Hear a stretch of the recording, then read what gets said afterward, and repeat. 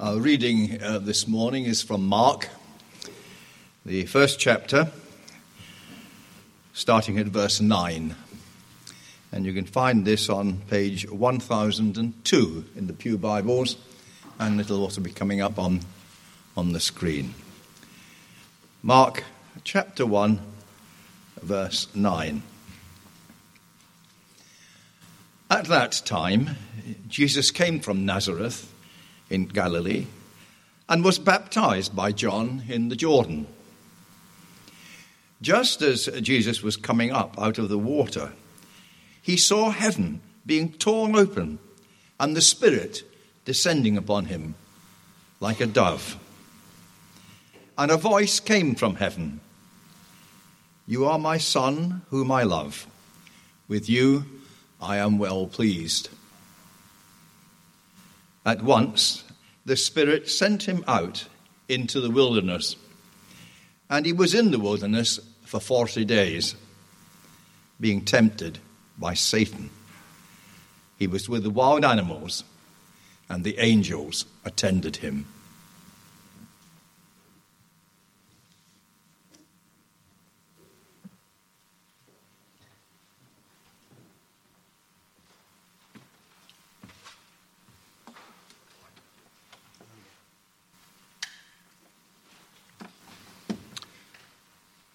So all the things that we have to consider when first preaching in the pulpit, such as the height of the lectern and which glasses are best suited to finding the appropriate distance. So, having got that out of the way, I'm just going to move that, Tim, so I can see my notes. I'm just going to pray briefly, and then I shall kick off into the sermon for this morning. Lord, I pray that my thoughts and words will be acceptable to you and will find a home within people's minds and hearts. And that through all of this, your kingdom will come here on earth now. Amen. So, this morning's sermon incorporates both a reflection on the passage from Mark's Gospel, which David just read, and, for a change for most of you, some GCSE and A-level physics. Not because you need to know or understand the physics, but something about the skills of observation and analysis that are present in school science should help all of us in our wider adult life. So, this also demonstrates that my licensing isn't about a sudden change. I had a long conversation with Ronan, my eldest son, which included the idea that my life wasn't changing. Yesterday, licensing, it was a big flag, a very stately flag, full of lots of pomp and ceremony. But my ministry, my life, my work carries on. It has carried on, it will carry on. So, it's not about a sudden change in life and work, but it's building on a ministry which has been present throughout my life.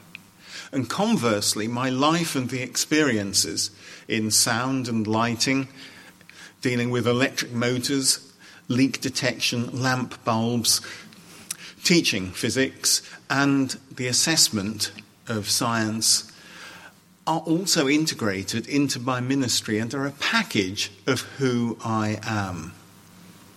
So this phase in my life is a continuation of over 50 years of sharing the gospel. My sister and I, a few years ago, were going through my parents' belongings, and we found a newspaper cutting about my first record of preaching, aged 16. The youth group that I was part of started a monthly service in a retirement home, and the newspaper reports that Neil Wade, brackets, aged 16, gave the talk. Those services, which we started, continued long after I left home for university, for almost 30 years. And that's just one of the sort of aspects of life that's had an impact. At times my life was not about sharing the gospel directly, but allowing others to be heard clearly as they shared the gospel, whether it was preachers or musicians with public address systems in concert halls and cathedrals. And the 20 years in engineering gave me a breadth of examples to use to illustrate lessons in school. Students were particularly amused that one of my specialist subjects was light bulbs.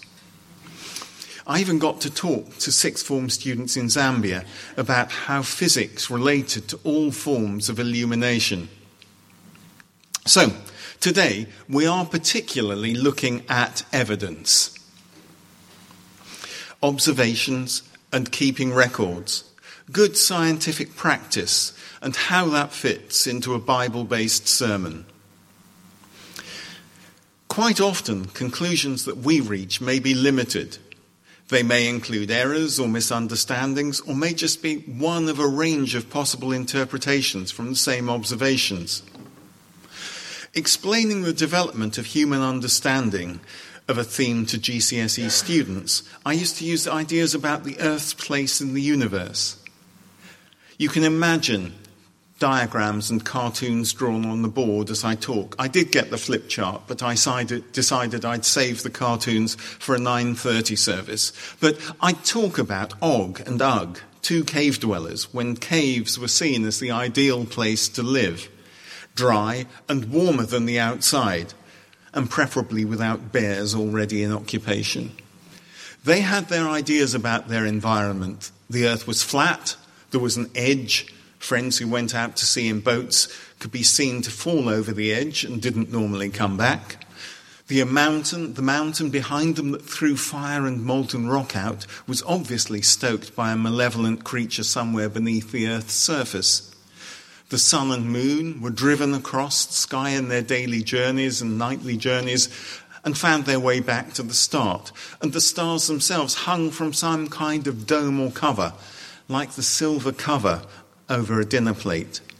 They were so wrong, but based on the information they had, they built a story that fitted their observations. Humans have always had cognitive skills and the capacity to learn, and these were facilitated by the development of language and by means of communication. And it's not that today we've suddenly become something special nor significantly different in our understanding of what's around us.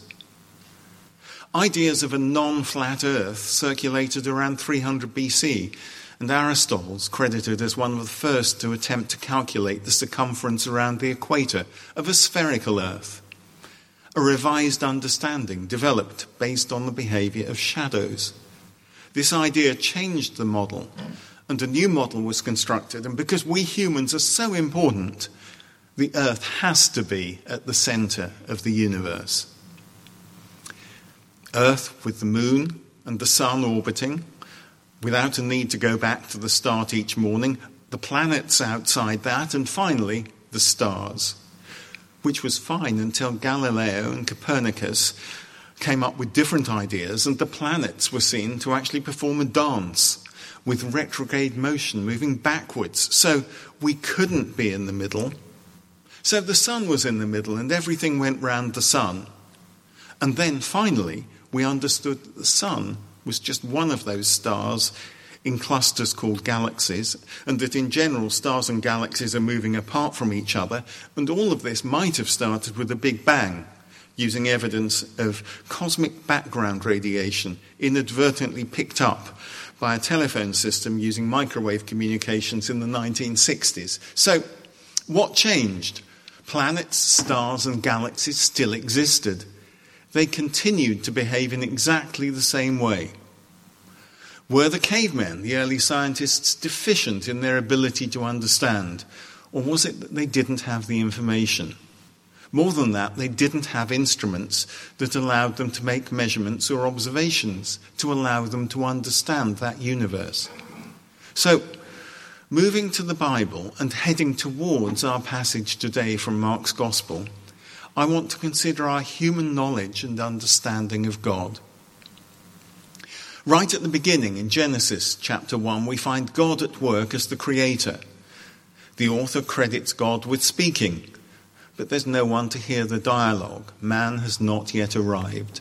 The Spirit of God hovers over the waters, but there's no one there to see it. However, the bold statement here demonstrates a solid belief that from the beginning God is creator, and God, the Holy Spirit, was with God the Creator at work in our world. And God continues his work through the Bible, through the Old Testament, meeting with Hagar, Abraham, Jacob, Moses, Gideon, Solomon, Elijah. The Holy Spirit, God's Spirit, has over 100 references in the Old Testament, giving extraordinary powers in Numbers, Judges, Samuel, and as the force behind the prophets, Ezekiel and Isaiah, and plenty of references in the Psalms. Some might argue that God's appearances in human form prefigured Jesus, and certainly there are texts in the Old Testament that point to Jesus. Although, in my opinion, Jesus as the Son of God in human form doesn't arrive in our time until his birth in Bethlehem. So, what's the earlier physics lecture to do with any of this, and how does it help me clarify my statements about Jesus? It's about observations, it's about understanding. From our reading in Mark's Gospel, now, finally, there is physical evidence of each of the Trinity available for those present to witness and for Mark to record. The Holy Spirit appears and is seen descending like a dove. Jesus is there as a physical entity, entirely human, living in a human life amongst those around him. Those disciples, using the sense of touch, could just have reached out and touched him. And there's the voice of God heard by those present, identifying Jesus as much more than just human. He says, "You are my Son." He puts the two of them, God, Father and Son, in a continuous relationship. These observations and records aren't a theory reverse engineered to explain some prior hypothesis. This is Mark reporting the news. For Mark's Gospel, I think, like our current newspapers, I imagine Mark being the eye, tabloid in size, but relatively serious in reporting the news succinctly and accurately. John, the theologian, in his broadsheet Gospel, takes the observation and starts to develop a theology. With the opening of his Gospel, in the beginning was the Word, and the Word was with God, and the Word was God. In God's time, not our time, Jesus was there at the creation. Jesus was God. Jesus became man in our time. Jesus is still God outside our time, but alongside our time. This event at Jesus' baptism in our reading is referred to or celebrated by some as theophany, the encounter with God in all three persons in an observable form. And we have an eyewitness account. How do we, all these years later, observe these three persons of God? Back to physics. Who believes magnetism exists? I trust. Yeah, thank you. I'm glad that some of you do. Have any of you ever seen magnetism? Yes? You've seen the effect of magnetism. So, we see, and absolutely, fine point, Jane, we see the effect of magnetism. We use the effect of gravity to measure our weight. We don't have anything that actually measures weight. What we do is to use the gravitational force between us and the Earth to stretch a spring or have an effect on some components, which gives us a number. We're using the effect, and we take every day those effects as numbers which give us a measurement and something absolute. Our electricity, our meters do not count electrons, but they do use the effect of those electrons to turn out a meter reading, which then charges us money. In terms of our Christian faith, then, we can engage with God, as Simon's already said, through the Bible. We have witness accounts, such as Mark's Gospel. We can engage with God in prayer by direct guidance, by him making himself known to us. We can experience the Holy Spirit, and we can see the Holy Spirit at work by the effects that it has on us or in others. And in a slightly different way, we can engage with Jesus through an ongoing relationship which comes about by faith in him. And this is the one point that requires an action from us rather than just an observation. Unlike Mark, who heard and saw these things for himself and was in the presence of the human Jesus, we're working with observations which are not direct. But we can point to others. We can point to those eyewitness accounts of the amazing things that took place. And we can witness to amazing things that still take place. And we can witness to our own experiences of God, Father, Son, and Holy Spirit, having an effect on our lives. We cannot necessarily show the power of God itself, but we can show its effect on us.